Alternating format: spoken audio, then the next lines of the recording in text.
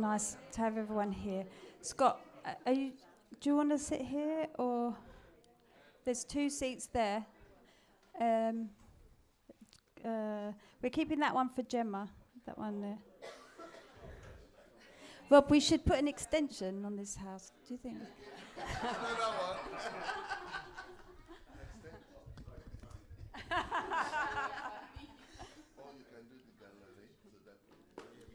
This is our first learning of 2020.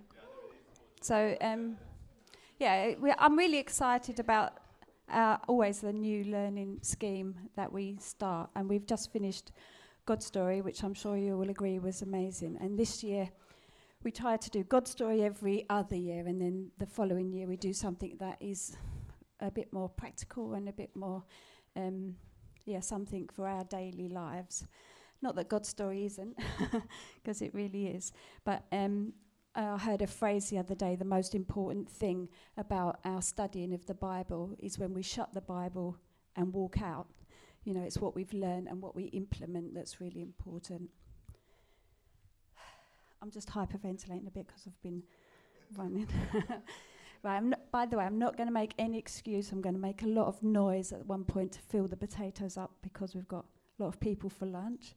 So I'm going to start boiling potatoes, and there will be a bit of a noise at one point. And you're all going to get really hungry because it's going to start to smell really nice. And you're not invited, sorry. Just to make that clear. Hospitality's next year. I just thought I'd read a couple of sections from the book Simplicity, Love and Justice, which I think this book, the study has come out of the Wednesday House Church have brought this and wanted to study it. So the introduction has a couple of points that will be good to read. We live in an extraordinary time in history when communication and technology are advancing rapidly, medical science is achieving near miracles, and consumer choice is at its highest. Yet global inequity is at an extreme. In light of this, we have to ask ourselves the question that Micah asked, what does the Lord require of me? In our world today, what does it mean to act justly and to love mercy? How do we walk humbly with our God?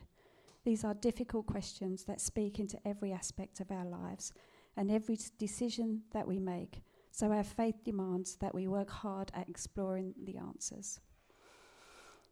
So the Micah verse is, he has showed you, O people, what is good. And what does the Lord require of you? To act justly and to love mercy and to walk humbly with your God. And that's what we want to know. How do we do that stuff? How do we go out and reflect the kingdom in a way that is current, but also that digs into the wells of the ancient truths that God has set out for us? So we have got a fantastic list of people. You can sit there, no problem, Yimki, no problem. We've got a fantastic list of speakers, absolutely amazing people. We start with Steve, we finish with Alan Emerson, and then in between are just people who we really feel reflect some of the truths that we're going to learn, people who we've seen live out these things.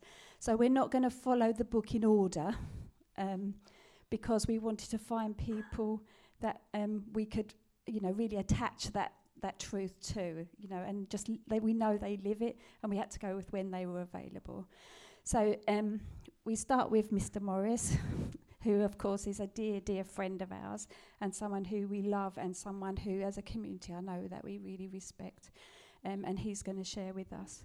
But we can't not mention that we just happen to have our Turkish contingent with us today as well, which is really, really fantastic. And guys, we're so blessed just to have you even with us. Honestly, we really love you, and we're really glad that you're here to be with us. And this is your family. This is your family.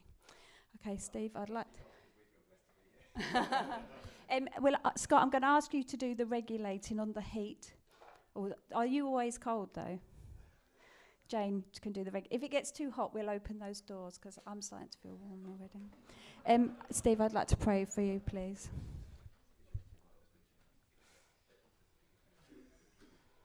Father God, let's pray. Let's just just really turn our hearts towards God, not just for this morning, but for this series, but for this to be open-hearted, to be soft-hearted towards God, to be willing to have our lives and minds and attitudes changed. Just offer ourselves up to God now.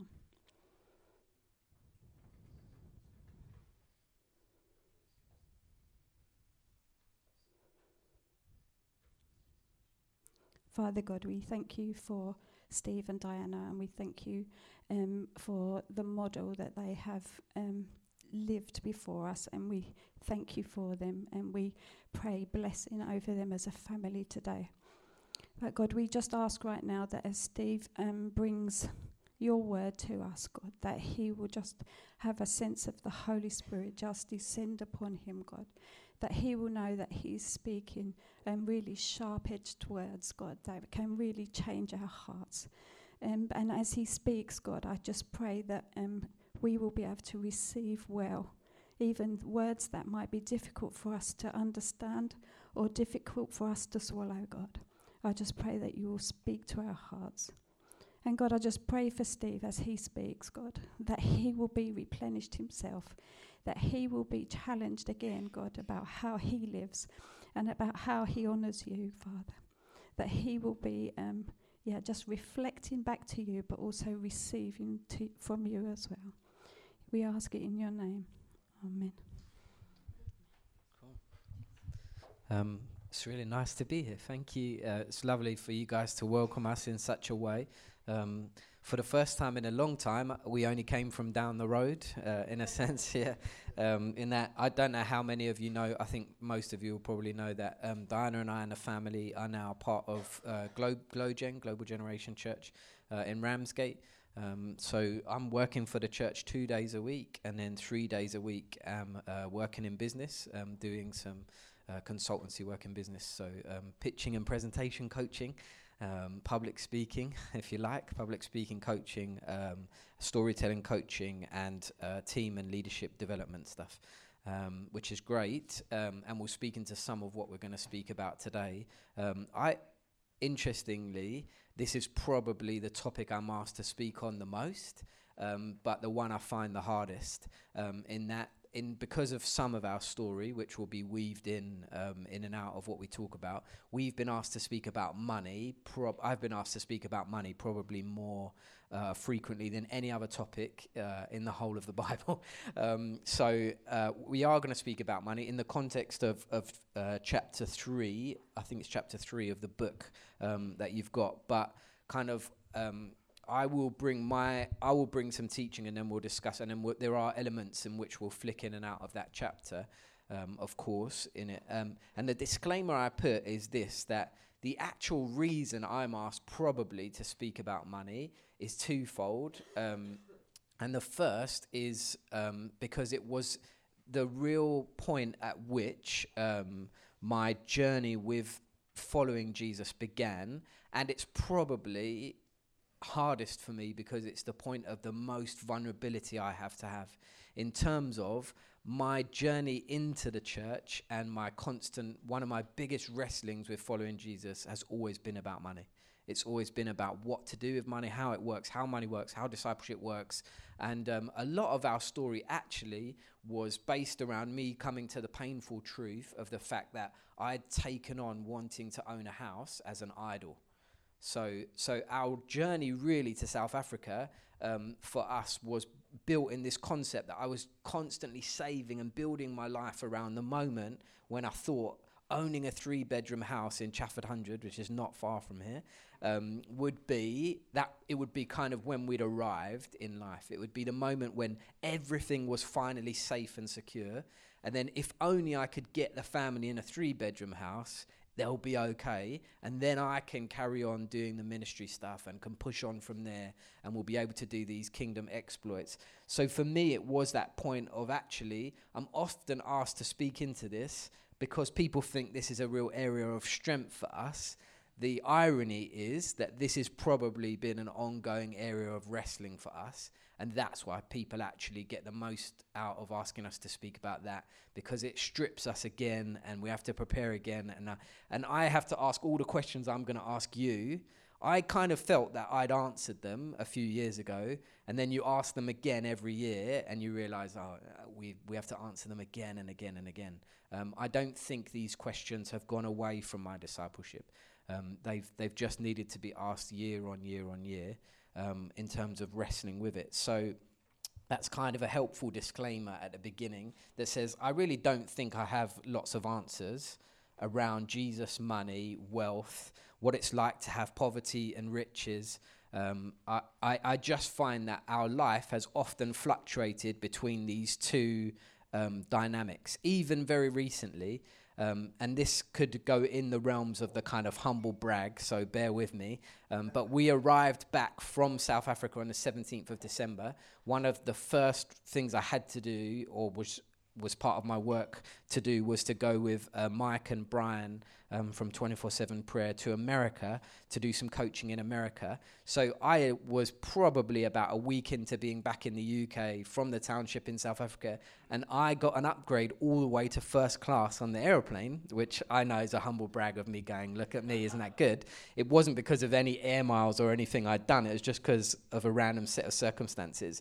And I sat there with all of the trappings of this booth on an aeroplane and thought, wow, I've come a long way in a few weeks in terms of the global wealth scale.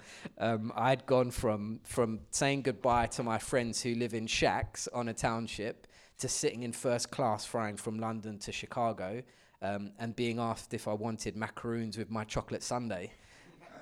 That is very much this kind of weird world that we've lived in. So we, even amongst the times when we weren't drawing a salary in the kind of standard metric of we worked and earned a salary directly from that work, we experienced or had experiences of the world where we really got to see what it was like to see the best of what the best has to offer, and then would frequently, within days or weeks, be into some of the most difficult and challenging circumstances. So Cape Town, I don't know if it still is, but when we first went out, was economically the most divided city on earth.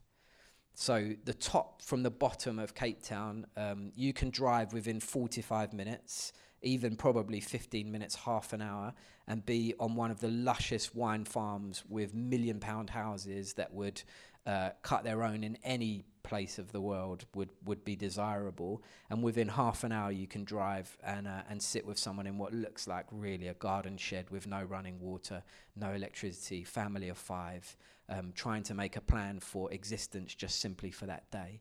So constantly we were in this dynamic of crossing the road and trying to understand this interplay between riches and wealth and how they hold together. And the parable I've often found most helpful is the parable of the rich fool, which is, if you want to follow, in Luke chapter 12. I am impressed that you guys do learning for like an hour and a half. So that gives me freedom to go down a few rabbit holes, and we'll look at a couple of different parables or teachings of Jesus, and then at points when I think you're going to go to sleep, we'll either turn the heating off and open a door, or we'll do a discussion question. But I have found reflecting on this parable really, really helpful for me in terms of thinking a lot around money, wealth, and my position in terms of the global wealth scale and what that looks like. So the parable of the rich fool is Luke chapter 12 from verse 13. It says this: someone in the crowd said to him, this is Jesus, "Teacher, tell my brother to divide the inheritance with me." Jesus replied, "Man, who appointed me a judge or an arbiter between you?" Then he said to them, "Watch out, be on your guard against all kinds of greed. A man's life does not consist in the abundance of his possessions." Very much as Jesus does, we could stop there and we could be done for the morning, effectively. Just on that one question alone, a man's life does not consist in the abundance of his possessions. And then he told them this parable. The ground of a certain rich man produced a good crop. He thought to himself, "What shall I do? I've got no place to store my crops." Then he said, this is what I'll do. I'll tear down my barns and I'll build bigger ones. And there I'll store all my grain and my goods. And I'll say to myself, you have plenty of good things laid up for many years. Take life easy, eat, drink, and be merry. But God said to him, you fool, this very night your life will be demanded from you. Then who will get what you have prepared for yourself? This is how it will be with anyone who stores up things for himself but is not rich towards God. And we'll go on in a moment in terms of what Jesus then says afterwards and the links that he makes back to this parable. The context here is found in Deuteronomy 21, which is established that in inheritance, the older sons would get a double portion of an inheritance. So the inheritance division wasn't the same that we would assume in terms of, I have 3 children, we expect that when Diana and I pass away, my money, if I pass first, God willing, I will pass first. Then Diana will receive everything. And then Diana, when she passes into glory quietly in her sleep at 105 or whatever happens, then, it goes kind of Caleb gets a third, Isabella gets a third. Don't get too excited, boy. I see you smiling already. There's a different parable for that, I can tell you that one. And Hannah Rose gets a third. There's go third. There's not this division here. What is happening is the older son gets double portion. So the assumption from commentators who are seeing this is when someone then is coming and saying, teacher, tell my brother to divide the inheritance with me, there's something gone on here in terms of the dynamic around the inheritance. There's a complaint, or there's at least a need for a rabbi to kind of interject. And often that would happen. Rabbis would be invited in to speak into this situation. What should we do with the family money? What should we do with the family wealth? How should it be divided? Others would make the obvious connotation here, other commentators, and say there's clearly some sort of family dispute or argument going on here. But obviously we're reading that into the context here. However, in the story that Jesus illustrates, there's something that we mustn't miss straight away from the bat, and that is, look at the language of which is given, and we're told of the man who is building the barns. He thought to himself, what shall I do? I have no place to store my crops.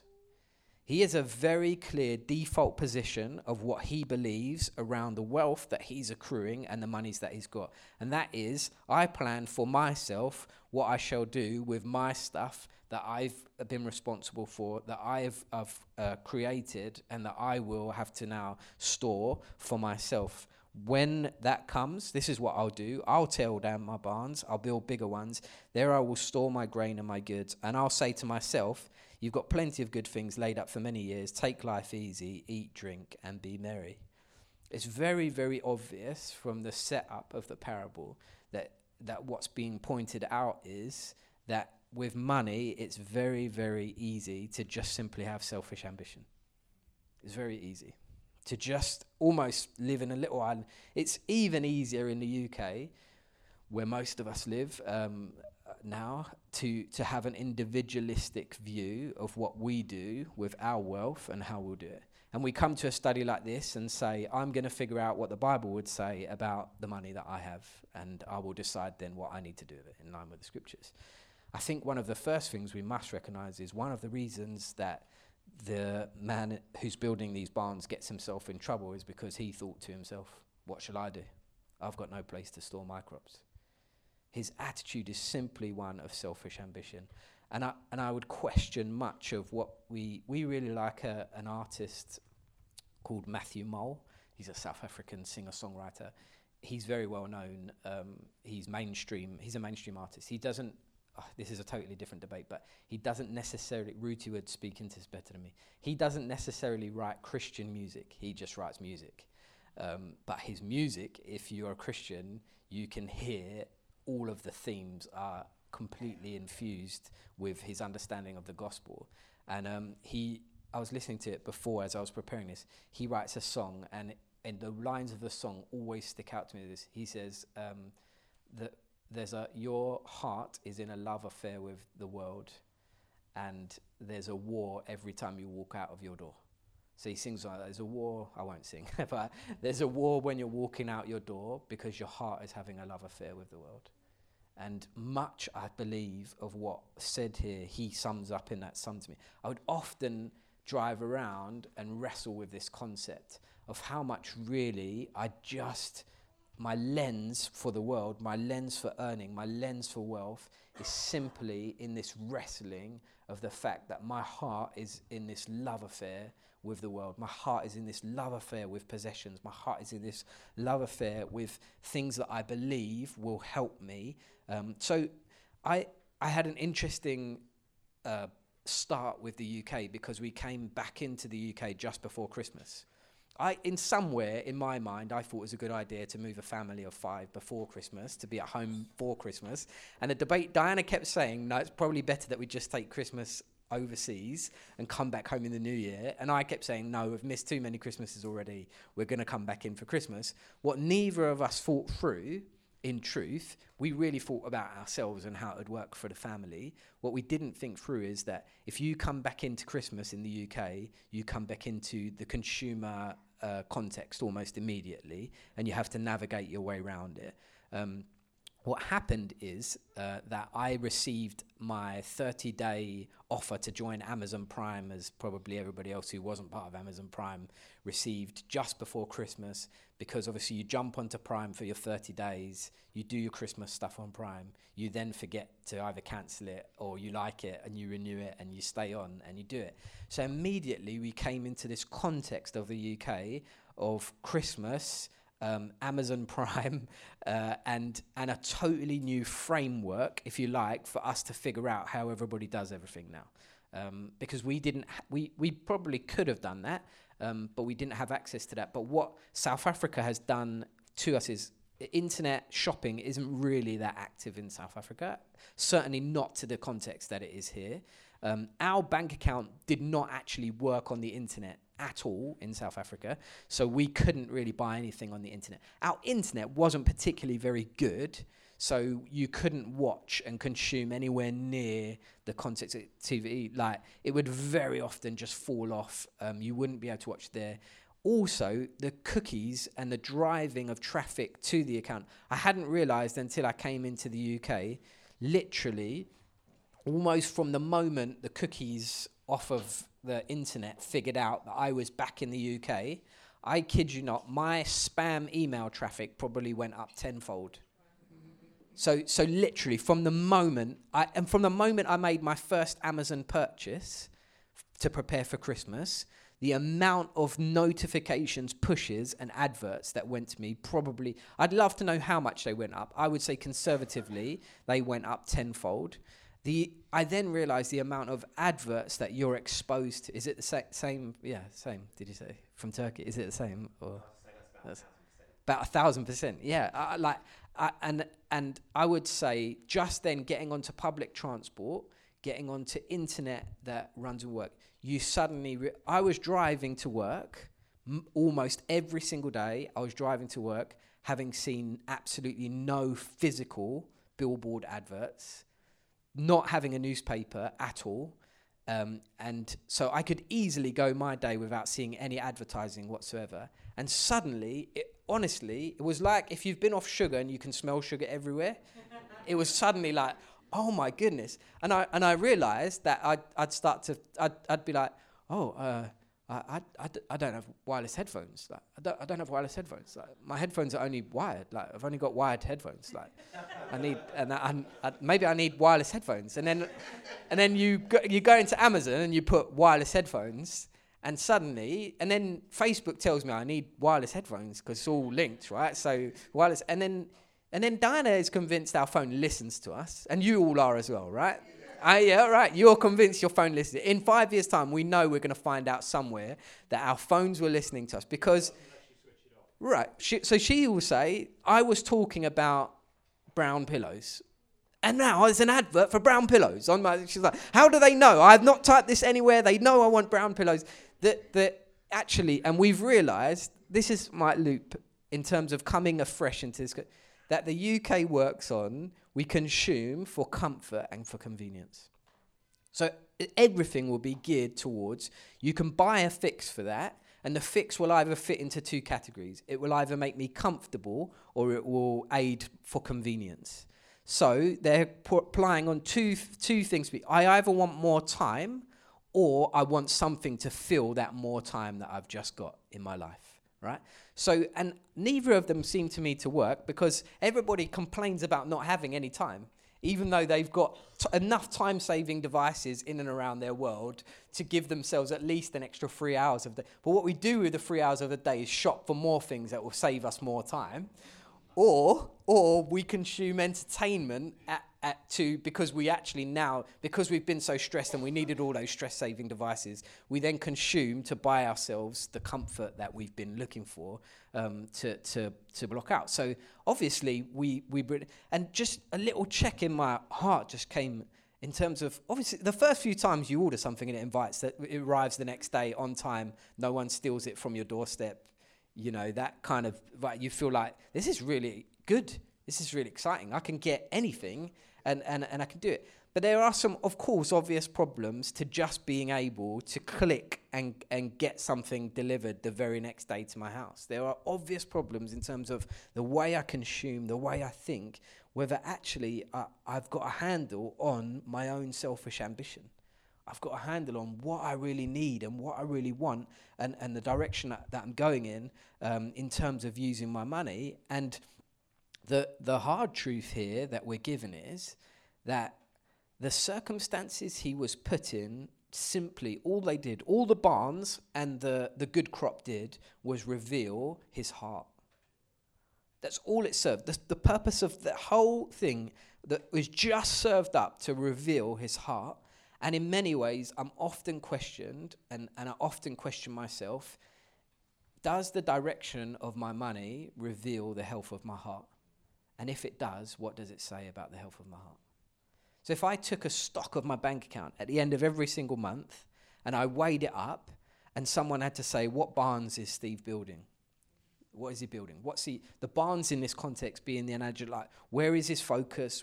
How is he stuck? Where's his life heading? What is he doing with it? What is he doing with his money? Where is he putting all his effort and his energy? And I think this is, I'll talk about that later actually. And I think that context then has often challenged me as to say to myself, if someone looked at the bank account I own in my name and in Diana's name, if someone looked at our joint bank account, would it be obvious to them that we follow Jesus? They have no other information about me. They're just literally looking through my bank account, which for many of us, even the thought of that is very uncomfortable. We're very individualistic. Many of us wouldn't even tell our parents how much we earn, or our friends. We wouldn't. I grew up in that you don't tell anybody what you earn. You just keep it to yourself. It's on a need-to-know basis, and the need to know is you don't need to know. That was how I grew up in and around this. And my understanding and my context of it is, from here, would just be that simple challenge to you. If all I had was your bank account to go off, if I was trying to put you on trial for being a Christian, and one of the evidence I want to bring against you is it's evidently clear by his bank account that he's a Christian. Look at all of his transactions. Look at the way he lives his life. And they can go through, underline, look, here. It doesn't really worry me what direction your money goes in, because it does and it doesn't. What I mean by that is, I'm not prescribing where you need to place your money. I'm just asking you a question above that. I'm saying the flow of how you decide to give, how you decide to live, would it be evident that you follow Jesus just simply based on that alone, is a question and a check I often ask myself. And to be honest, coming into the UK, I found it incredibly challenging and difficult to go against the flow. We must understand that people pay millions of pounds per day, per week, to feed you adverts. You are part of a very sophisticated system that literally wants you to consume. It wants you to buy, and it wants you to continue to keep yourself comfortable, to continue to keep convenience in your life, to continue to keep you consuming and keep you building barns. And one of the questions we must ask ourselves is, what is the flow of my finance each month? What does that say about the state of my heart? And is it evident from the flow of where my finance is going that I follow Jesus? This is why it's such a great topic to speak about, money. Everybody goes, oh, great. Yeah, cheers. And I feel the same. I look at it and I feel the same. And I feel uncomfortable to talk about it. But Jesus seemingly doesn't. So we have to go there and we have to pull it over and think about it. The second thing it seems clear to me is that Jesus isn't, in each example, Jesus doesn't remain fixed in trying to give anybody a formula. He doesn't seem fixed in trying to give people a formula that says, but if you can do X, Y, and Z, you will be fine, and that's this conversation over. He seems to be concerned with our stewardship as opposed to giving, and I'll talk more about the formula kind of concept later, but it seems to me that the scripture, and it seems to me that the chapter that was encouraging us to think about this broad view of stewardship. How do I steward my resources well? How do I steward the time I've been given? You're having someone come in and talk to you about time. How do I steward the resources that I've been given, the money? How do I steward that, the gifts that I've got? How do I steward all of that I've been given? I'm responsible for stewarding. Here's the interesting thing that, for me, this hit home for me around how I thought around my work. Okay? So it became very easy for me when I was in South Africa to steward the gifts that I've been given because I always viewed them as gifts. So we lived in such a way that we couldn't earn an income in South Africa because our visas were established that we were volunteers. Therefore, by default, everything we lived off was gifted to us. If something is gifted to you, it's quite easy to steward because you always see it as a gift. So it's easy, in some senses, it's easy come, easy go, in some senses, because all you're being asked to do is to make sure that you've got an integrity and a conduit for that. You actually even have to let other people look in at what you're doing and how you're doing it. Because of the way you're living, you're trying to steward your resources. You can, to a certain extent, have an open hand because what's been given into your right hand can be given out in your left hand. And you are flowing those resources to sustain your family, yes, and to sustain the ministry that you're on. And then you just ask questions. Is this good? Would this be a good steward of those funds? And that doesn't mean lots of people would throw the phrase around in South Africa, oh, that person has a poverty mindset. That person has a poverty mindset. I've heard this phrase loads. He or she, they have a poverty mindset. So what they're trying to say, I don't think it's a very helpful phrase. What they're trying to say is that they equally they won't find joy in finance. They won't see the joy that it can bring, and they won't steward it to bring joy and life. They always view finance with a negative connotation. Both Richard Foster and the book that you're studying would say that the qualities of money can be both light and dark. They can bring great blessing, but they can bring enormous challenge and danger into our discipleship.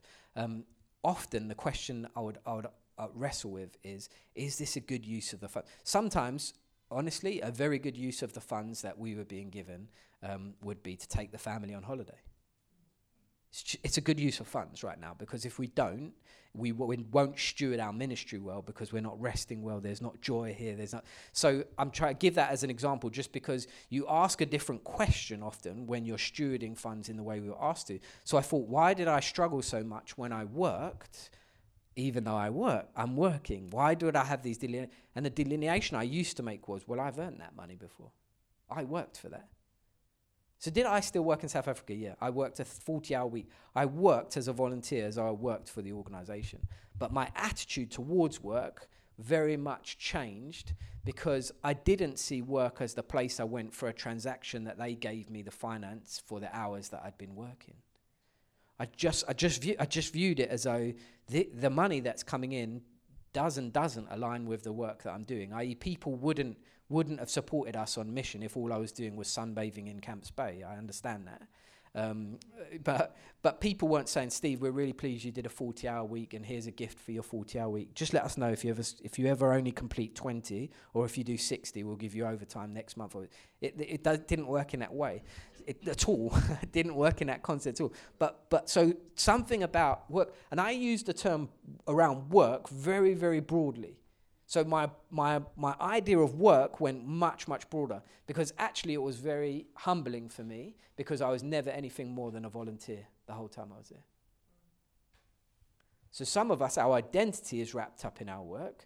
So I use the term broadly for work as in homemaker, someone who volunteers at church, someone who really work for me, and this context of work, which again is a later thing, is really the work for me was the purpose that got me out of bed in the morning and gave me something in the day that was a creative outlet, that was a use of my time, that was a use of my energy, that I could see was really, broadly speaking, done unto the Lord. Like I was conducting my day as it was done to the Lord. It gave me a total different view of the money. It meant I could be much easier to steward the money. However, so quickly do I fall back into the default when I come to the UK that, oh no, I earned this money, so I get to decide what I can do with it.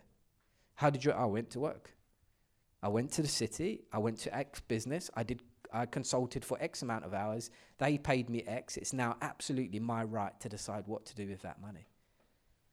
The challenge for me is, will I have the same stewardship attitude that says, I went to work, I went with open in a sense, I had open hands to now steward the money that is coming in and out.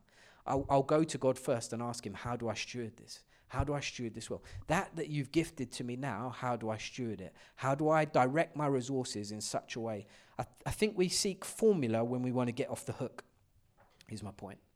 We just seek a formula when we want to get... Lots of people just say to me, I don't like talking to you about money because you don't just give me a clear answer. Just give me a clear answer. Just tell me what percentage you think is right, whether you do or you don't believe in tithing, whether you should give to this, you should give to that. Just tell me what I should do, and we can get this thing done, and then we can go and talk about something else in the scriptures. I don't see that in Jesus. I see Jesus just literally interested in the direction of people's hearts and in the stewardship of their resources. How then would I invite you to view your stewardship? I think I've come to the place where you have to think through what you believe you do with your time and your energy and your efforts and your work, volunteering, homemaking, life. And I think you also need to stare and stir up what you really believe about eternity. What you really believe about eternity. And I would ask you the same question. What does the use of your resources say about what you believe is going to happen to you when you die?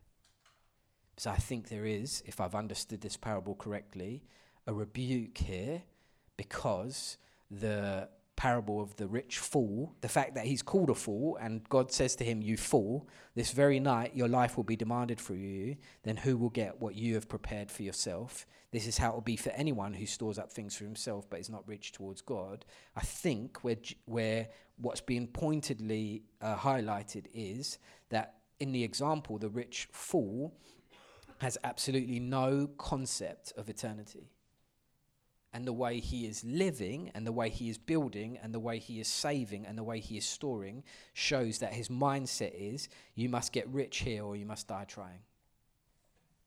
That to me highlights the exact danger of money that we're going to talk about in a minute, in that money can become an idol. It's not neutral. Money isn't neutral. It's not just transactional and neutral. What Jesus is highlighting is clearly that the way he has driven his money and the way he spent his money has highlighted that he had no vision for eternity, no concept of what eternity could look like. How would I go about kind of addressing that is I really then have to reflect and ask myself honestly to what end I believe I'll spend eternity with Jesus in heaven. To what end do I really believe that's true? That will drive a number of things in the church, not just what you do with your money. But I think sometimes people don't give to churches broadly, and this isn't a comment on you. I think this happened last week when I was speaking on money on a boat in Chichester. People resonated with it, is that I said, People want to give, but they often don't give because they don't see vision in what they're trying to give to. So where no vision is set, People will actually begin to become very complacent around giving because they have no sense of urgency or eternity into what they're giving to. When people capture something that's, oh wow, this is actually part of something far bigger, this is part of something that will have consequences for eternity, people begin to capture concept of something they can give into and give to. Equally, in your own life, we can live as though we really don't believe that we're going to heaven, and heaven is really, something, a destination for us, a partnership for us, a place for us where we're going to be with Jesus, in that we can live as though really all that counts is that I get rich or I die trying here, that I really make it here, that I really make it financially, that I leave a legacy. I say this often. Someone once said to me, right when we were in the heart of what God was doing to propel us out to South Africa. So we were giving money away. We were getting money come back in. We were giving money away. There was money coming and going. Someone said to me, Steve, you just need to be really careful. Out of good purposes, motivation. They said, you need to be really careful in the way that you're living at the moment, because please remember, it's not bad to leave an inheritance for your son. And I said, oh man, like I thought, I smiled. Like most of the time, if I don't know what to say to you, I just smile and say thanks. I'll think about, thank you. Just like I was. And as I drove away, and as I thought about what this person was saying, and as I thought about it, I thought the inheritance that I want to leave my son is very different from the bricks and mortar that you are assuming that I want to leave my son. Right? My mindset was very different because my view on eternity was very different. I didn't think it would be great if on the day I die, my son gets given the keys to a 3-bed house in Chavard 100 that may or may not need rewiring and plastering and plumbing. And he says, isn't it great? Mum and dad were sensible stewards, and I don't particularly have a problem with that model. It's just, if he gets that and hasn't inherited any stories of the kingdom and any view that life is worth more than bricks and mortar, and any concept of the fact that where I've gone, I couldn't take any of that with me, then I've missed the boat. I've missed the job in terms of what I've handed on to my son. I've missed the job. Is that to say that we strip everything bare? We have no joy. We have no parties. We have no spending. We have no travel. No, absolutely not.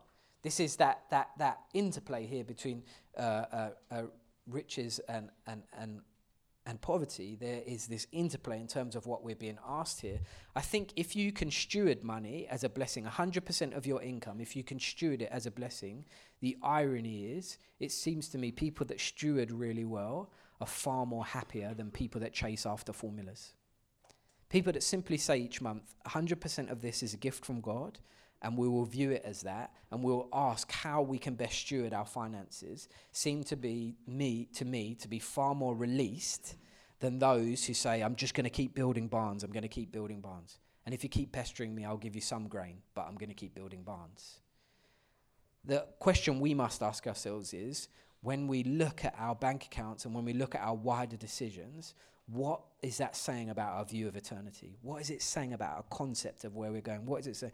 So of course this raises loads of questions that I can't answer in terms of people then, and I understand you all come from very different backgrounds when it comes to money, very different cultures when it comes to money. You come from, some of you will be baby boomers who and some of you will be coming through as millennials, and the view of a baby boomer who sat on a property that went up in value to now a millennial who wishes it had never gone up in value because they feel like they can never now afford it are totally different. I get that. The view on pension as to whether you're 21 or 51, your view on pensions are totally different because of your life phases. The 51-year-old would probably say to the 21-year-old, start now, The 21-year-old says to the 51-year-old, I'm not even thinking about it now. I understand that, but the fear, I think fear must be raised as a huge blocker here to making any of these decisions. I often find people it's almost like people immediately when we start to talk about it, run and say to me, oh, you surely don't mean that we shouldn't be sensible and be planning for the future. It's okay for you, Steve. Like, it's this kind of, okay, you guys gave all your money. You're surely not asking us to go and give away all our money. You're surely not asking us not to plan for it. And the first question I got last week in the Q&A when we talked about money is, what's your view then on sensible financial planning and pensions? That's a great question. You end up like, that's a very broad question. For the record, I'm not saying that financial planning and pensions are a bad idea. No. Am I saying everybody needs to give all of their money away to the poor? No. Does Jesus use different? We'll see in a moment when we go to some different parables that Jesus seems to act differently to different circumstances that are going there. What I wonder is, though, if we come first to those questions, would that maybe reveal to you where your barn runs the risk of being? If the first thing I think about when I think about what I can do to steward my resources is, oh man, like, but what about pension? What about that? Somewhere in me, there is a fear that I won't have enough.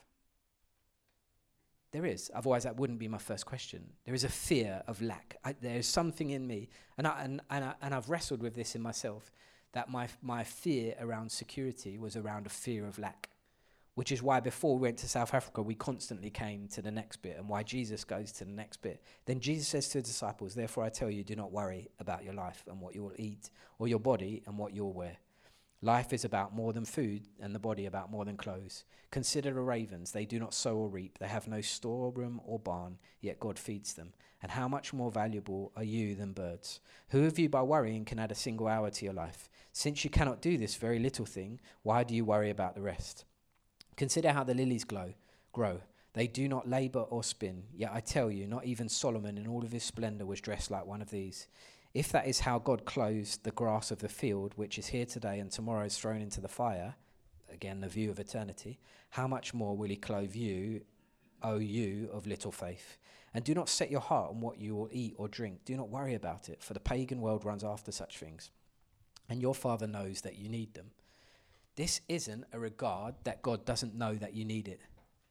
This isn't a way of living that says, it's okay for you because you're young, you're full of enthusiasm for Jesus now.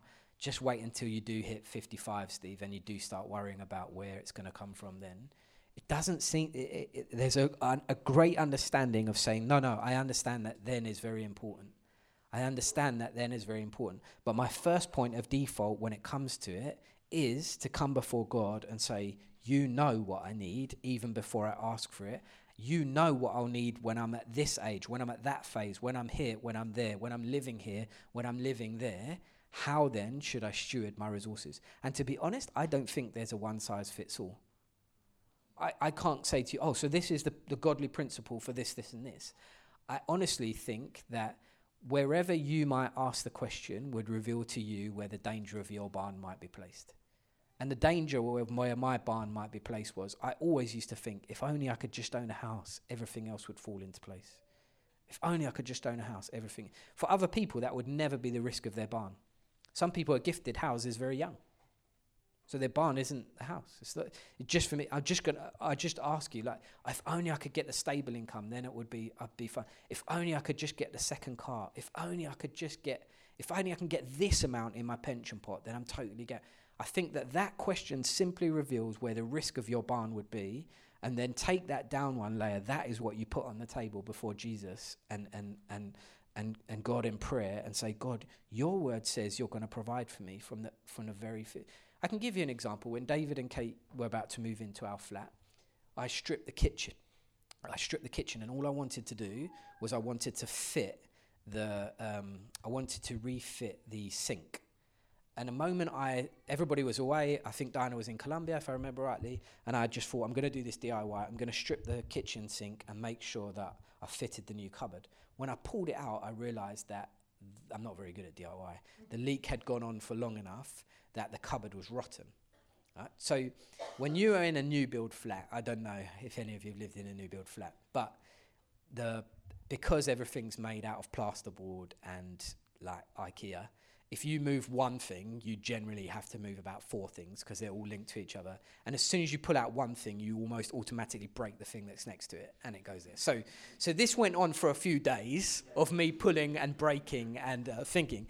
And then eventually, after a few hours, days of pulling and breaking and re-looking at it, I sent Diana a picture of me sitting in the kitchen that had been totally stripped back to pipe, with absolutely every single thing removed from the kitchen.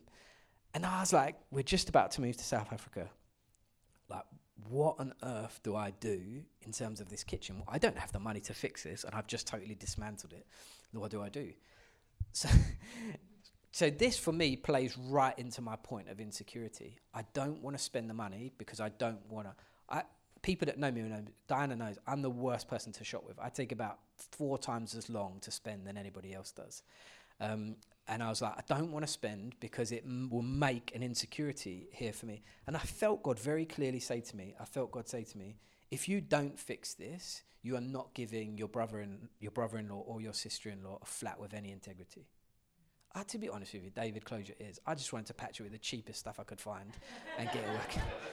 I don't really care what goes in here. I'm not going to live here. I just need to patch this thing up, get to South Africa and go, surely, God, you don't mean I've got to fix. And I felt God say, no, you need to fix this in the way you would fix this for your family.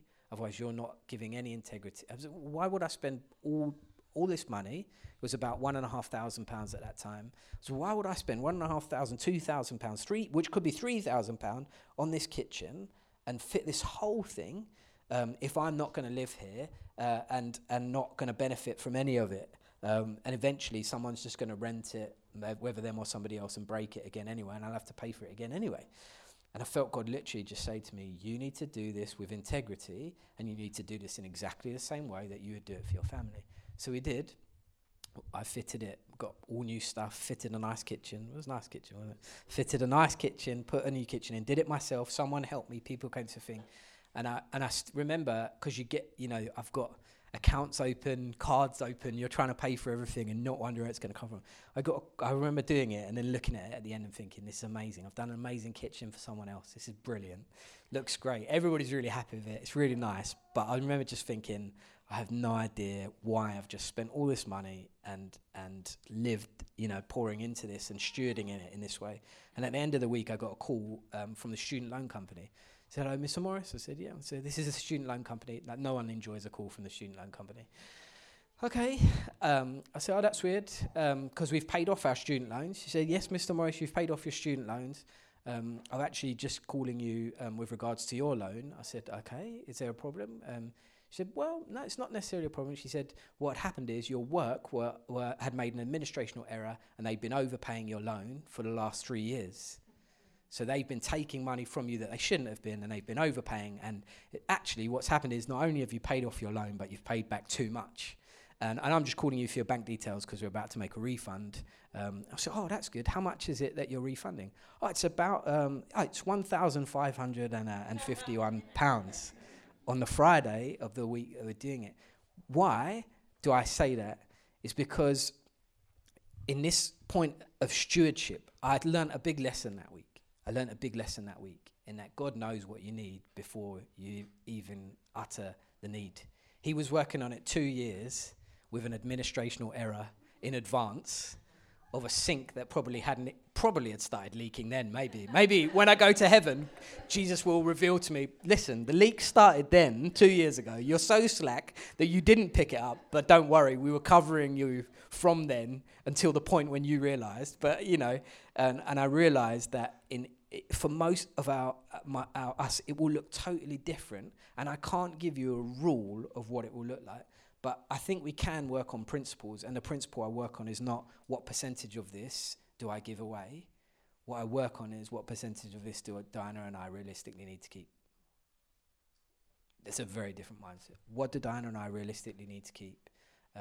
In what areas of my life do I need to release money? Often for me, it's into the family or into our world to really bring joy. And to make life work and to do things well, and not to have a fear of spending or a fear of money. And what areas of our life can we be radically generous? I think the antidote to selfish ambition is radical generosity. I think when you can live in your life in such a way, when we live church life in such a way that we are radically generous, it shifts the prevailing atmosphere and the prevailing attitude of the society that we live in. So radical generosity is always the antidote to selfish ambition. It has to be. So we live in such a way that we have tried even to be generous when it hurts. Even to be generous to the point where we know well, it's going to hurt if we do that. In fact, probably some of our biggest wins have been found in the context of where we've given when it really hurt. That week it hurt to give into that at that time.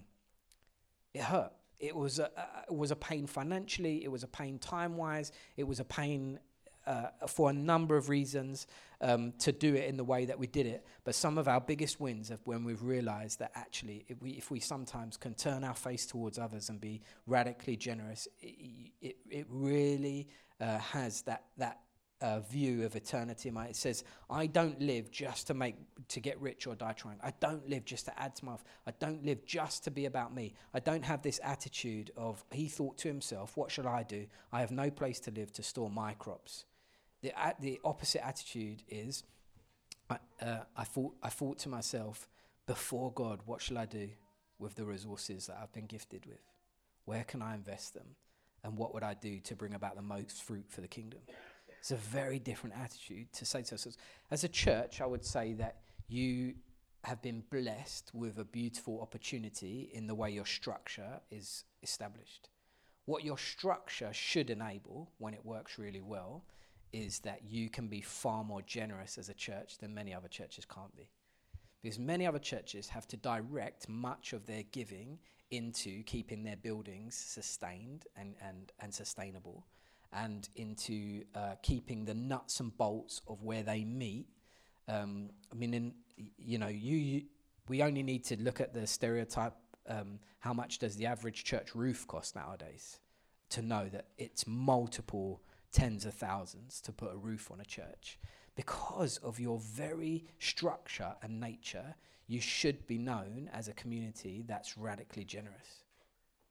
Because you will have amongst you the resources to be able to say as a community, we've chosen to do the majority of our journey in houses as we've met this morning. What can that then release to be able to be released into the community that we're a part of? The church that we are now a part of, one of the first weeks we got there, you do something similar. On Christmas, they had taken a Christmas offering. So 250 people had raised £5,000 to put together Christmas Day hampers for people in the community. And every hamper was for a needy, broadly speaking, and a family with needs in the community. And it had everything they would need for Christmas Day.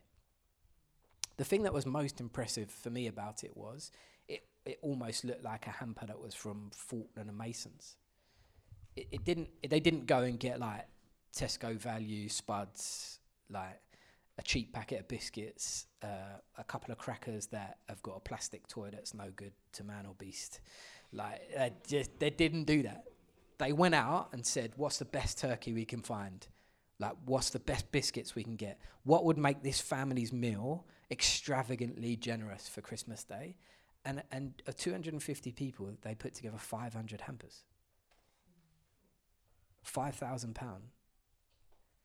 It's quite impressive when you hold that. And then when you see a chain of people putting it together at the end of a church service, for me, when church ends with the packing of hampers to be radically generous to people that we're working with in the community, it really does say something. It marks out something. And I think that often we get stuck in a rut in terms of like, oh, but we don't have money, we don't know what to do with it, we don't know how to, instead of actually taking the lid off and saying, what would radical vision look like for us? What would a radical vision of generosity look like for us?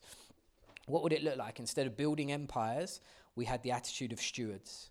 What would it look like if we had instead of selfish ambition, we had an attitude of radical generosity? And then lastly, before we discuss a few of these points, and I don't mind doing a Q&A, as long as you don't ask me too many hard questions, that's fine, is that we must be very, very clear that money isn't neutral.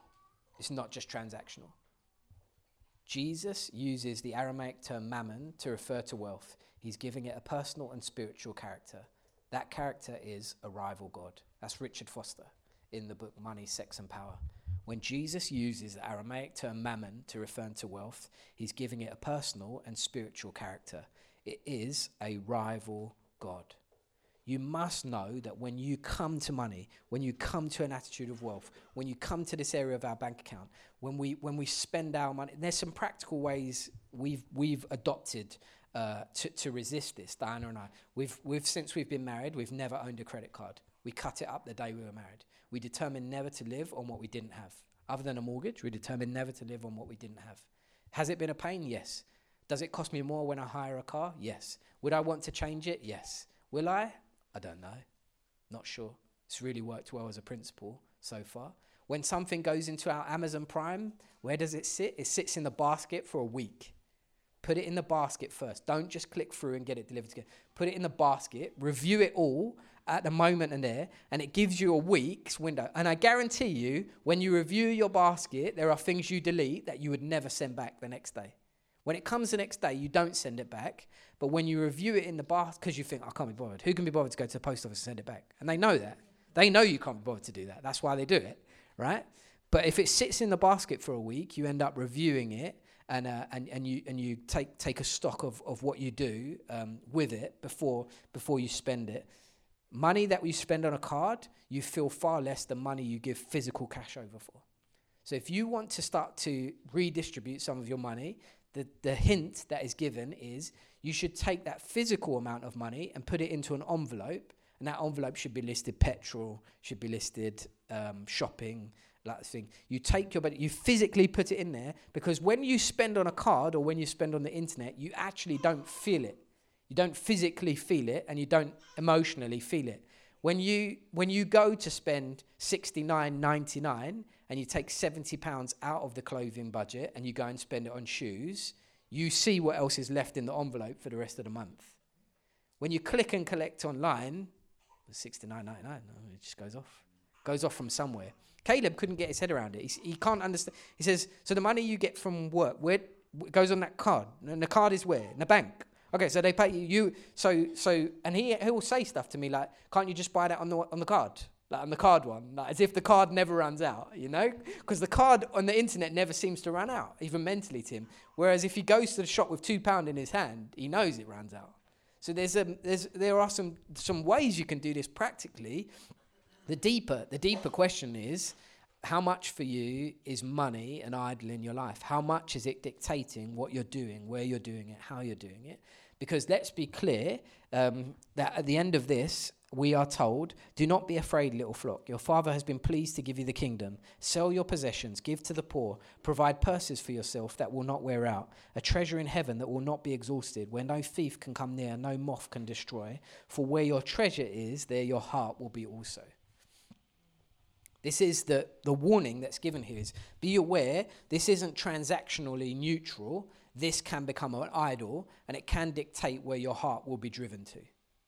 It can fully dictate where your heart will be driven to, and it can become a rival God in your life. I've become acutely aware that money and the pursuit of money and the pursuit of wealth can dictate how I live my life and what I chase after. The strange thing that South Africa taught me is that's not just a problem for the rich. That money can become an idol for the poor. I felt so uncomfortable saying it at first. It wasn't my default was, well, I'm here to help you. Globally speaking, I'm rich. Honestly, when you get up close and uncomfortably close to communities that live well below the poverty line, you will realize that money can be money can be one of the most unhelpful things that flows into a community. Just pure money flowing into a community can be one of the most unhelpful things that happen. It can create the most division. It can create the most mistrust. It can create huge debate, it can create riots. The influence of money that can go into a community. Why? Because money can become an idol for both the rich and the poor. The poor, and when we feel poor, we can sit there and just think, if only I had money, if only I had money, if only I had that, if only I had this, if only I did that. My problems all the way. We can idolize money as though it will solve every single one of our problems. And being up close and personal and seeing sometimes the destruction that money can cause, you begin to realize that it's a cruel mistress. Money is a cruel mistress. It's a cruel idol. No one is ever truly happy. We've been into... Caleb was fortunate enough to go to an international school. What international school means is you learn to navigate with some of the richest people in your locality. I remember turning up to a house that on any given scale, this house was, it was over £1 million.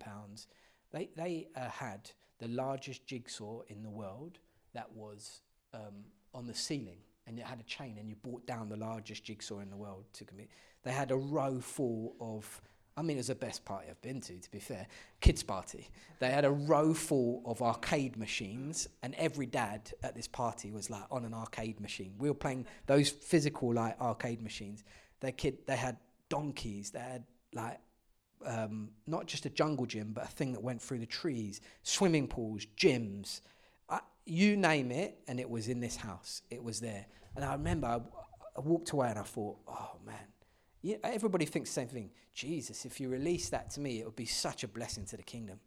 House church in that house would be off the chain. Like, how this Jesus would be glorious. And Caleb got invited on a play date about 3 months later. Got invited on a play date to go to the same house. And the little boy said, okay, just let me know who's going to pick him up. Don't worry, the driver's going to come and pick him up. So driver's going to come and pick up Caleb for the play date from school. I said, okay. So I'll just come and meet just to make sure he's all right. Just come to the house and make sure it's okay. So driver comes, picks the boys up, take them to the house. I get to the house, it's probably 2-3 hours after school. I walked into the house, and it's almost as though the house could speak to you and tell you that it was lonely. It was weird. I've never experienced it. I walked in, and there was simply an echo about the place. And I walked around, and I said, Caleb is in a room. He's in the cinema room, and they're playing a games console, and the wall they're playing on a console the size of this wall. And I said to the boy, I've just come to pick up Caleb. Thanks for having him. And the boy's face, he looked at me. He said, please don't let him go. He said, it's so boring. I've got nothing. His older brother literally goes past us on a Sedgway in the house. I'm like, what's going on here? What is happening here? This is just weird. And I have turned up, if any of you saw me in South Africa, I've turned up in a 1980s City Golf manual clutch, kick it to start. Like, I've pulled into the most exclusive mansion in a car that looks like it is not going to make it up the drive, never mind out of the house. And I stand there and I realise, like, the adage is definitely true. This wasn't written by a Christian, but he said, for most people to live in the way that they want to achieve everything they want to at retirement, the main problem is that by the time they reach retirement and they've got everything that they wanted, it cost them their health, their family, and everything they thought they'd value to use all those things for in retirement. By the time you get there, you've lived in such a way to achieve the dream. You have to maintain such a lifestyle of work to achieve the dream that the irony is you can't enjoy the blessing for those of whom you are trying to achieve the dream for. If I'd asked that little boy then what he truly wanted, it would have been painful. Would have been painful. You could see it. God forbid, I don't want to judge a family so good, but you could literally see the pain on his face at the thought of his friend going, because the highlight of his week was the driver would pick up another mate and you could come round and enjoy enjoy company with someone who's there, because the house physically, literally felt lonely. And it made me just recall, be careful what you wish for. Be careful what you ask for. Just be careful what you wish for. Those trappings can be just an end to themselves. And where your treasure is, there your heart will be also. It checked me in on the riches and poverty of. So I want us to be aware that it's an idol. The next question I would ask is, so what's the formula? What's the formula? Just tell me. Steve, I don't teach as in linear. I tend to ramble through the woods a bit when I teach on money. So people get frustrated with me. Just answer my questions. What's the formula? Do you believe in tithing or not? Well, you'll be pleased to know Roger Ellis is coming to preach on tithing, so I don't have to talk about that. And the people just kind of like, mate, you're just thinking too deeply about this. Just tell us, what can we actually do? I think the interesting thing about formula is that when Jesus meets the rich young ruler says, "Teacher, what must I do to inherit eternal life?" "Why do you call me good?" Jesus answered. "No one's good except God alone. You know the commandments. Don't commit adultery, do not murder, do not steal, do not give false testimony, and honor your father and mother." All of these I've kept since I was a boy, he said. Then Jesus heard this and he said to him, you still lack one thing. Sell everything you have, give it to the poor. You'll have treasure in heaven, then come and follow me. Simple formula, right? You have treasure in heaven, sell everything you've had, give it to the poor, and come and follow me. When he heard this, he became very sad because he was a man of great wealth. Jesus looked at him and said, how hard is it for the rich to enter the kingdom of God? Indeed, it's easier for a camel to go through the eye of a needle than for a rich man to enter the kingdom of God. Those who heard this asked, who then can be saved? Because they solely understood that blessing and wealth was an indicator of God's provision for them. So they were like, well, if you're telling me he can't be saved, we thought he was the most blessed amongst us because God has given him all of this. Then who then can be saved? And Jesus replied, what's impossible with man is possible with God. So let's take the formula. Great. Give everything we have, give it to the poor, fulfill all righteousness, don't commit adultery, don't do the others, and we'll inherit the kingdom of God. Interestingly, though, you only have to move to Luke chapter 19 for a formula, if you're looking for a formula, to change. Jesus entered Jericho, and passing through, a man was there by the name of Zacchaeus. He was a chief tax collector, and he was wealthy. This is a problem, a big problem for the people that are listening, because a tax collector was often a Jew working for a Roman, so was considered a traitor, would disgrace the whole family because of the way they had operated and the way they got their wealth, was often accused of dishonesty and extortion. The synagogue alms box would not receive their money. I want to tell you, if a place of religious institution rejects your money, you're in a bad place. You're in bad shape. If the church ever says to you, the money that you're trying to give us, we don't want, we can't take because of its lack of integrity, you've got more problems than trying to give that money away, right? That is what they're telling you. You've got a bigger problem to cook than the money, right? They weren't allowed to give testimony in court, right? So that's the setup you've got here when you come to these kind of parables. When Jesus reached the spot, he looked up and says to that person, Zacchaeus, come down immediately. I must stay at your house at once. So he came down at once and welcomed him gladly. The people saw this and began to mutter, he's gone to be at the guest of a sinner.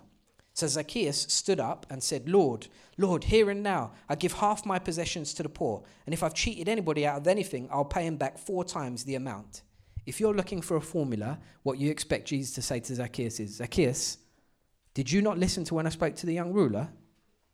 If you want to give half your possessions to the poor, I said to him he had to give 100% of his possessions to the poor. So he's falling foul, if you're looking for a formula, of the formula that was being given. Zacchaeus says, I'll pay it back. Jesus says to him, today salvation has come to this house because this man too is a son of Abraham. For the Son of Man came to seek and save what was lost. I find it fascinating that you go from one rich young ruler who everybody believes is blessed by God and is asked to give away everything to another who willingly says, I'll give away half and I'll repay those who have given. And one commentator says of Zacchaeus, he is the rich man who managed to find his way through the eye of the needle. I don't think God is... I think some... How would I phrase it? I think some principles are incredibly helpful. I don't think God is going to let you off the hook with formulas. I don't think you can play formulas with God. I don't think you can write God a check at the end of the month and discharge your responsibility. I don't think you can just say, I just need to fulfill all the obligation to be part of church. One person said to me once, you're a part of one of those church where you have to pay 10% every month to be part of the membership, aren't you? I thought, wow, that's interesting. It's total non-Christian, no concept of church, but thought that the idea was I paid a 10% salary subscription fee to be part of my local church. It's an interesting mindset. I don't think that when we're looking for formulas, we're going to find them. I think we can find guiding principles. I think we can find things that are incredibly helpful. I would wholeheartedly encourage you to give to your church. I ask a very different question. If you go into the Old Testament and you calculate what people would have given in terms of all of the offerings that they were asked to give, it's actually way more than 10%. What they would have given would have been more than 10%. I think you should wholeheartedly give to the vision of your church. I think you should wholeheartedly give My issue is I don't start at 10%. I start with the question, 100% of this is yours, how much of it should I keep? I don't start with 10% is yours, how much can I get away with? Why? Because I think Jesus is interested in your heart's position, because we've already been told that where your treasure is, there your heart will be also. We've already been told that money has the risk of being an idol. So this isn't about your bank account as much as it's about your heart. And the two need to be in sync with each other, and that's what we are going for when we talk about it. So I've got some discussion questions for you. You'll be pleased to know, because we all love talking about money in church. The first thing is, no one ever really wants to hear a sermon on money in church. The second is, if you're asked to talk about it afterwards, you definitely don't want to talk about it. So first question is, how much do you earn, and what are you going to do with all your resources? No. I know that I've been in. I haven't needed to be in England for long to know that would not go down well. The first question is, what vision do you have for the resources that you have? I deliberately ask you that question because I think you'll struggle to answer it right now. I don't think many of us ask what vision we've got. You've got resources in time, property, rental, bedrooms, stuff, possessions. You've got resources. No matter what phase of life you're in, you have resources. My question is, what vision do you have for your resources? Is your vision bigger than just for now, or is it a vision for eternity? The second question I've got for you right now is, and then we'll come back in a second. Christy will put on some mood music, some upbeat money music, and while we discuss it. And the second question is, what worry or fear is money causing in your life right now? Because by naming it, you may actually have a little bit of a revelation in terms of what worry or fear are you carrying about money right now. So the first question is solely sort of positive in terms of, what's your vision? What dream have you got for how you could cast vision for finance in this year? We're right at the beginning of the year still. What vision do we have for our resources? And the second question is, what worry or fear is money causing us? Is that okay? Great. Christy, could you hit the mood music? I would suggest you talk in twos or threes next to you so we don't all move around, all of that. So the first question, how's this landing for you? How's this topic landing for you? What vision do you have for your resources? And what worries do you have right now? There is water there by Emma, if anyone wants a drink of water.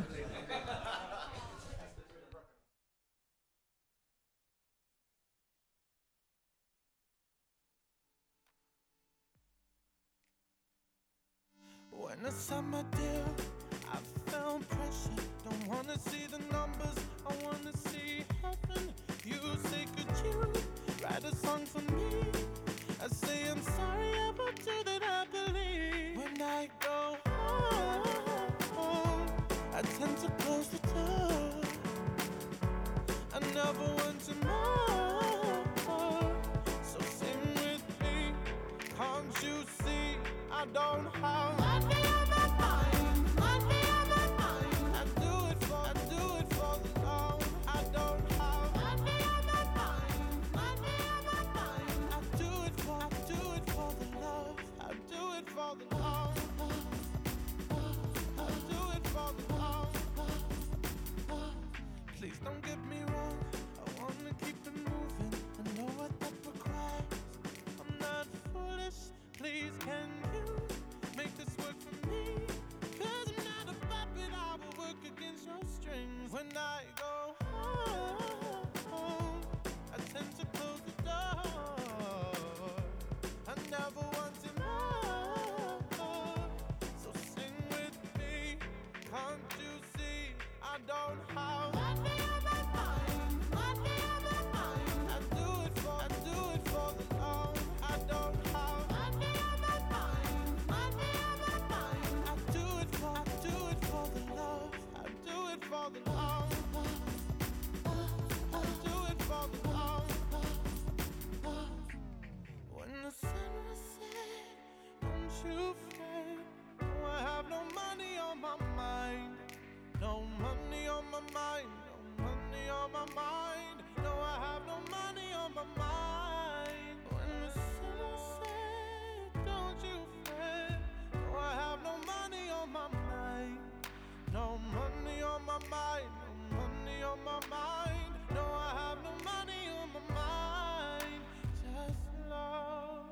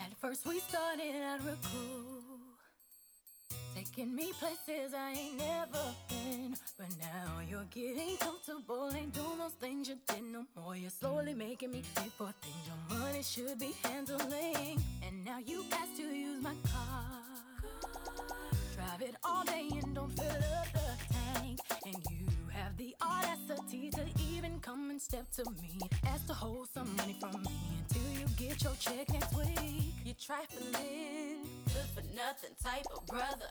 Silly me, why haven't I found another? A baller, when times get hard, need someone to help me out. Instead of a scrub like you who don't know what a man's about. Can you pay my bills? Can you pay my telephone bills? Do you pay my automobiles? If you did, then maybe we could chill. I don't think you do, so you ought to. Can you pay my bills? Can you pay my telephone bills? Do you pay my automobiles? If you did, then maybe we could chill. I don't think you do, so you ought to. Now you've been maxing on my car, pay me back credit, buy me gifts with my own hands. Haven't paid the first bill, but you're steady heading to the mall, going on shopping sprees, perpetrating to your friends that you be ballin'. And then you use my cell phone, calling whoever that you think at home. And then when the bill comes, all of a sudden you be acting dumb. Don't know where none of these calls come from. When your mama's number's here more than once. You trifling, good for nothing type of brother. Silly me, why haven't I found another? A baller, when times get hard, need someone to help me out. Instead of a scrub like you who don't know what a man's about. Can you pay the bills? Can you pay my telephone bills? Do you pay my automobiles? If you did, maybe we could chill. I don't think you do, so you and me are through. Can you pay my bills? Can you pay my telephone bills? Do you pay my automobiles? If you did, then maybe we could chill. I don't think you do, so you and me are through.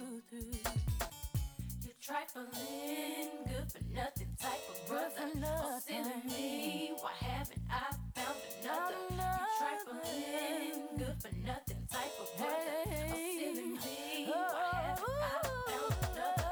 You're trifling, good for nothing type of brother. Oh, silly me, why haven't I found another? You're trifling, good for nothing type of brother. Oh, silly me, why haven't I found another? Can you pay the bill?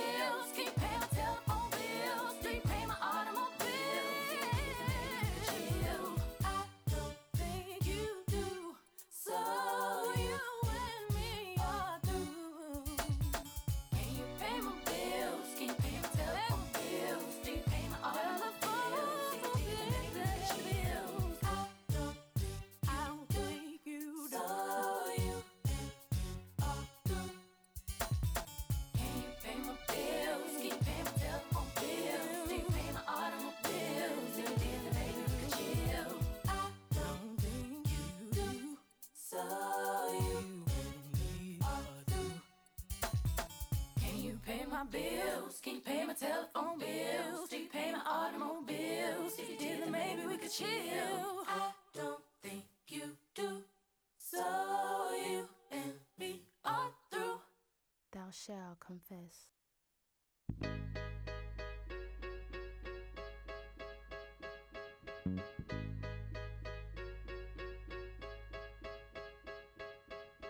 I need a dollar, dollar, dollar, that's what I need. Hey, hey, well I need a dollar, dollar, dollar, that's what I need. Hey, hey, said I need a dollar, dollar, dollar, that's what I need. And if I share with you my story, would you share your dollar with me? Bad times are coming and I reap what I done sowed. Hey, hey, well let me tell you something, all that glitters ain't gold. Hey, hey, it's been a long old troublesome road.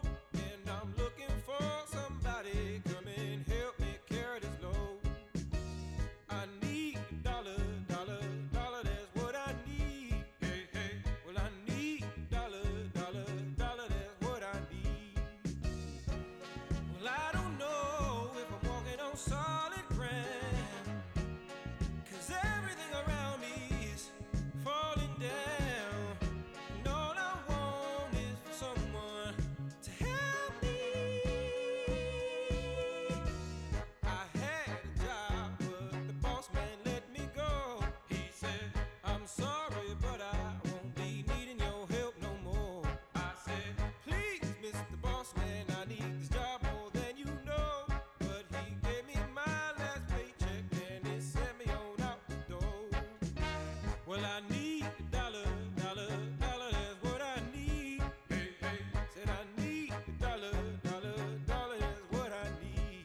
Hey, hey, and I need a dollar, dollar, dollar, that's what I need. And if I share with you my story, would you share your dollar with me?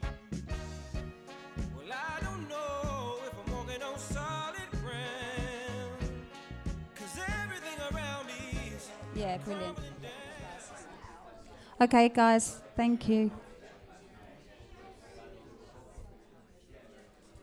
And we're just going to do a Q&A now for about 15 minutes. And then I was just wondering if Richard and Katie, can you do a 5-minute something? On, well, not on money, just on on you guys. We want you to sing to ABBA, Money, Money, Money, with all the moves. Is that okay if you just have a 5-minute shout out? From here. So we're going to do a Q&A first, so you've got 10 minutes to have a think. Has anyone got any questions? Quok. Yeah, I was thinking about the word Sabbath when we were talking about money. Yeah. What we think of Sabbath is that we work 6 days Yeah. and take a rest on the seventh. Yeah. I was thinking about Sabbath from rest from not just from work. Yeah. Does it apply to other things like maybe consumption or something? So Quok's just asked, Sabbath, does it just only refer to work, or could it refer to consuming as well? Good question, Quok.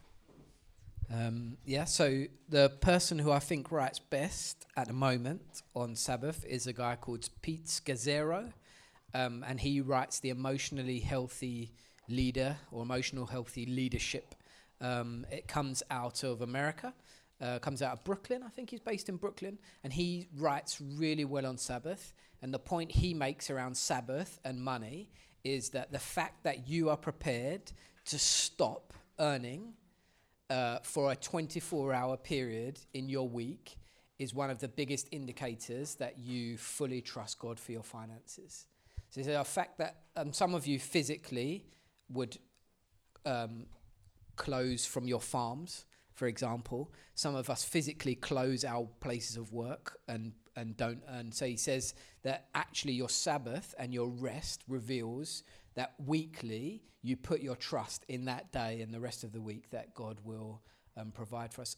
I've been thinking a lot about the fact that actually if you ask a farmer, as it seems we're told in the Levitical principles, every 7 years to rest the land, there's a principle of resting the land for its own agricultural health. You rest the soil, you don't overwork the soil. But I kind of think, imagine how challenging that is when a farmer knows his only income each year comes out of the ground, and for that year he's going to leave it, see what comes up naturally, and even allow the poor to glean from it, is a real indication of their heart position before God. I think it could be a beautiful challenge to also say, for one day a week, I'm not going to consume. I'm not going to purchase and buy. I certainly grew up in a context where my family would never shop on a Sunday. Many people would. I'm not arguing the rights or wrongs of that in terms of physically, is it wrong to shop on the Sabbath? I think if you as a community had a principle, or individually as a family said, listen, on one day a week, we're not going to purchase, we're not going to buy. I think it does tune, whatever you stop from, just tunes you into how you're doing it. You're not just constantly doing it. So I think it could be a beautiful principle, but definitely Sabbath, spending and rest are very connected.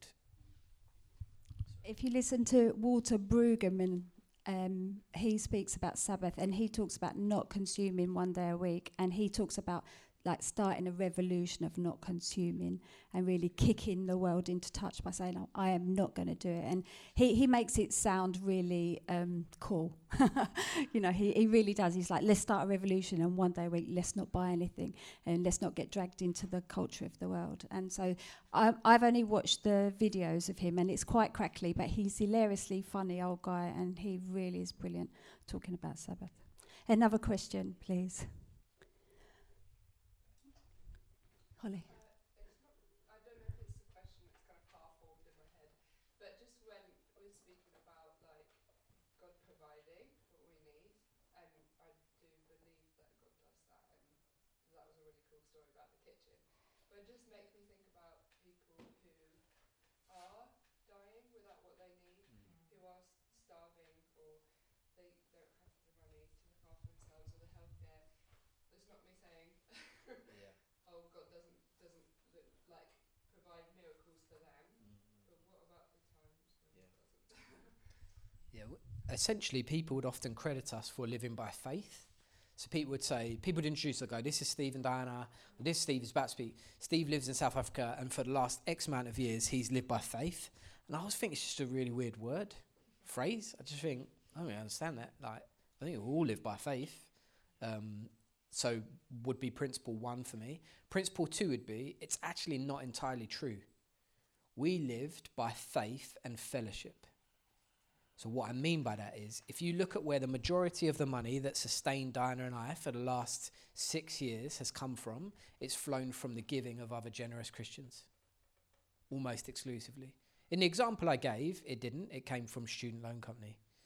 But almost exclusively post then, we lived by the fellowship of the church, understanding its position in terms of global, its wealth. So I think that, controversially, this is Steve Morris' opinion, I think that we default to the fact that the poor in our society are the responsibility of the politicians. So we both blame and rebuke politicians for not serving the poor, and then we are exasperated when they don't serve the poor. There is nothing in me that thinks that the default responsibility for the poor should only be put at politics. I think the default responsibility for the poor is put to the church. So I think that just creates a different mindset. I don't go to politics to sort it, because politicians will always flip-flop in how they sort it. I go to the church in what it can do to sort it. And I think that it has been a painfully hard to sit with people who... Diana was very good at this, because I was very hard on like development. It has to be development and not relief. You have to have a sustainable plan to keep it. And Diana would often just say to me, Steve, like, they're just hungry today. Like, I don't... So we would have this interplay of each other. Diana would want to give at traffic lights, and I'd say, you can't give at a traffic light because there's no sustainable development plan. So we would in ourselves have a debate in the car about what we were doing at the lights. I mean, it was weird. And so I think that the default position is the poor are the responsibility for the church globally. I think that there aren't naturally easy answers. The answer to helping the poor isn't as easy as we think. When you start to help, you realise this is very complicated. It's not as easy as just providing resources for free. It's way more complicated than that. I think I get too convinced that everything needs to be about development, I actually need to sit with someone who doesn't have enough food for today and share my food. And for people that wrestle, for when we wrestle with this answer of there are 100 stories of what seems to be unanswered prayer, is a slightly different question that you're asking in that context. But I, for one, have had to cling on to the hope of eternity more often than not. When I've had a desperate day, when I've walked around an informal settlement where there's just rampant abuse and the stench of poverty. Poverty is not attractive. It's not glamorous. It's not romantic. It's ugly. It's ugly. Very ugly. It's hard. When I've had those days, I've very often had to come home and remind myself that heaven is a banquet table. And it's an upside down banquet table. And many of us who believe we're blessed in this life will realise it will fall into insignificance and a snapshot of eternity. So I can only speak personally how I wrestle with it. But yeah. It's all right. Very good. Very, very good. Last question, if there is one. We're now going to put an offering plate round. No.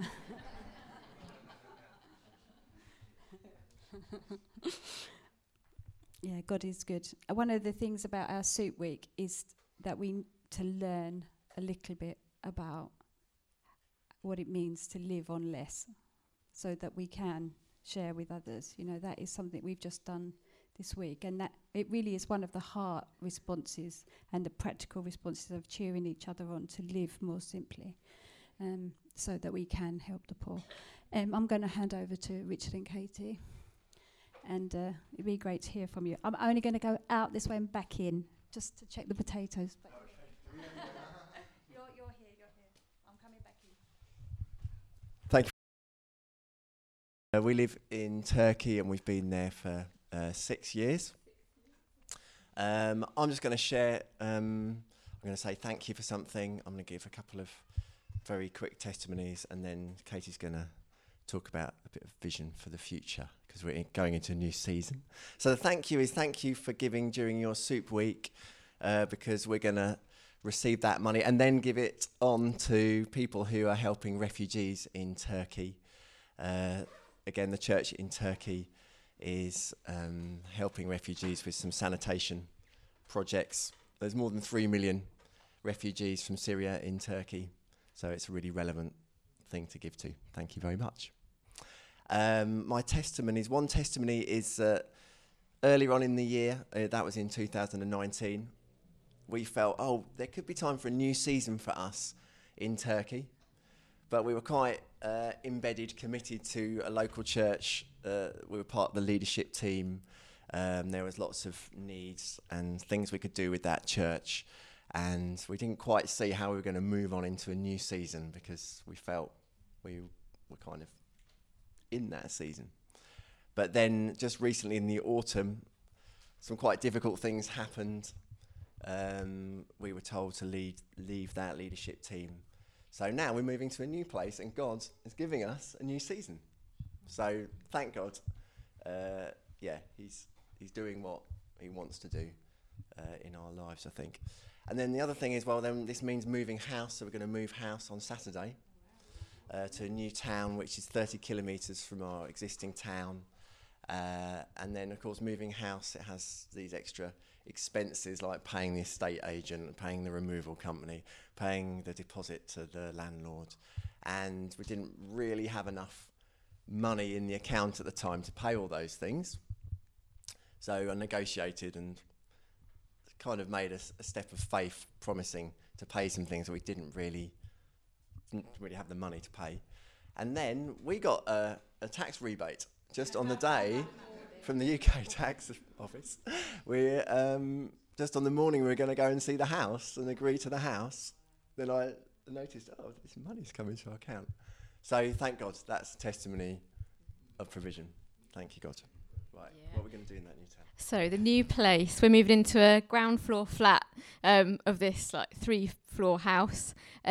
Landlord and lady live on the top floor. The middle floor is currently empty. So we really want you to pray that we have some amazing neighbours move in. So whether they're people who are following Jesus already and who would want to join us for rhythms of prayer, meals together, this kind of thing, that would be great. Or if it's a Turkish family who would have children who Mo could play with, who we could get to know and who could find out more about Jesus through us being there. That would be great. We don't know quite who it will be, but there's this amazing 2 flats, one on top of each other, and I walked into it and I was just like, wow, we'd begun to pray about where we'd live. Rich and I walked around this town, looked at loads of different neighbourhoods, and then as we were just leaving, said, let's just look down this street, and it was a place that we hadn't seen, and this place just seems good. And the same day that we got this tax rebate that we weren't expecting to cover the costs, we'd said in the car on the way, we really need a sign that this is the right place to be, because we hadn't looked. Rich said. I was the one getting coffee. So we said, the royal we, that we need a sign to confirm this is the right place. And just we were waiting for the estate agent to come, we noticed there's a sign just on the side of the front door that says in Turkish, Allah verdi, which means God gave. So like a physical plaque outside our front door. Yeah. And none of our Turkish friends have ever seen a sign like that on a house in Turkey. Like you see lots of blessings, like for God to protect buses and things like that, but never a God gave this house. So we're happy about that. There's no other believers in this town. It's a town of about 49,000 people. No other Christians as far as we know. Definitely no other church. But we believe a lot of people who will have open hearts. And we're going to pray. We ask you to join us in praying that God will introduce us to those people. And particular prayer that Mo will find new friends in this new town, because he's got lovely, lovely friends where we are now. So it's a big thing to leave them. So if any of you want to come and visit, we've still got a spare room and a whole empty flat above. Come.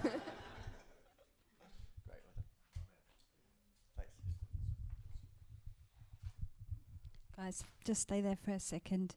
5 years ago, and 5 years and 2 weeks ago, the Morrises were just going to South Africa, and Richard and Katie were going to Turkey, and Steve spoke in there when we used to have core team.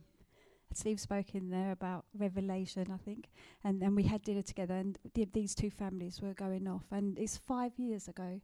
A lot has happened in that time, so it just seems significant today that these guys are back here, for another new adventure for both of them. Let's just raise our hands towards Richard and Katie. And let's pray.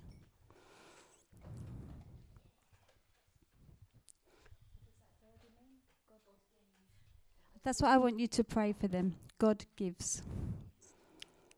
Just pray, God, just give what they need.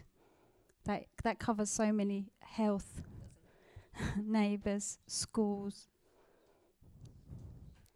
3 people, 49,000 in a town.